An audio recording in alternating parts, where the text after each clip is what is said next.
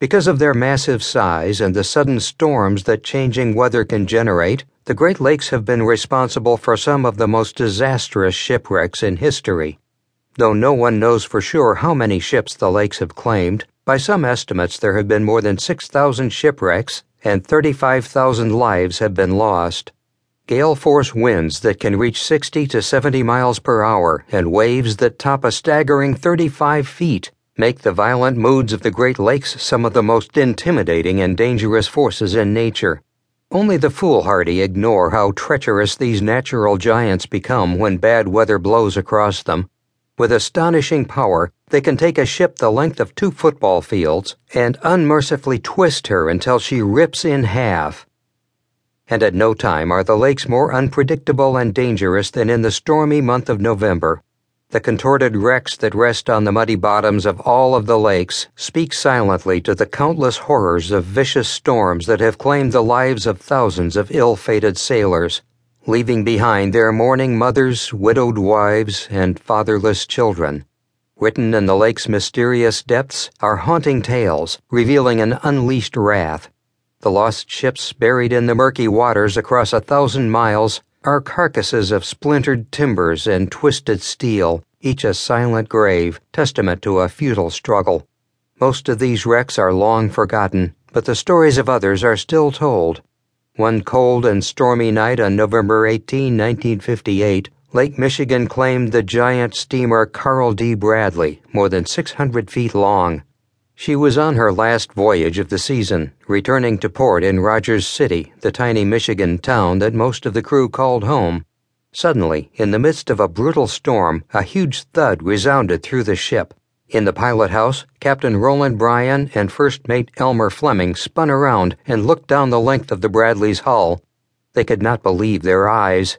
The middle of the ship was bending, humping upward several feet in the air, lifted by the huge waves underneath.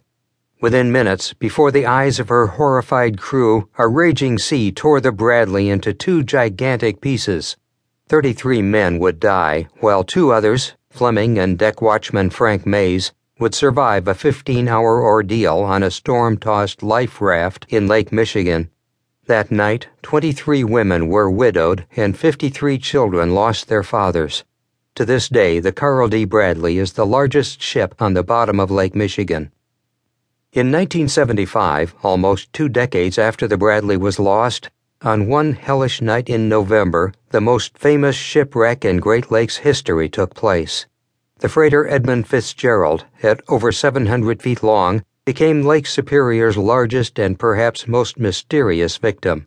The Fitz, as she was called, was the pride of her fleet, breaking and setting shipping records and weathering mammoth storms during her 17-year lifetime. On that terrible night, immortalized in song and literature, the Fitzgerald and her crew of 29 men fought bravely against a storm that spawned waves 3 stories high and hurricane-strength wind gusts of 95 miles per hour. The Arthur Anderson, another freighter, followed the Fitzgerald, tracking her on radar and maintaining radio contact with the Fitzgerald's captain, Ernest McSorley. Captain Bernie Cooper of the Anderson knew that the Fitzgerald was taking on large amounts of water and was in serious trouble. Watching the Fitzgerald on his radar, Cooper feared that the big ship had bottomed out while navigating a perilous stretch called 6 Fathom Shoal, possibly tearing open her hull. During the height of the storm, the Fitzgerald lost her radar and was sailing blindly into the unknown. The snow was blowing, the wind screaming, and the waves washing across the deck of the struggling freighter. Then, in an instant, Cooper saw the Fitzgerald drop from the radar screen without even an SOS. Frantically, he attempted to make radio contact. The Anderson heard nothing but dead air. It was terrifying and mysterious. A ship of this size could not just drop from sight in an instant, or could she?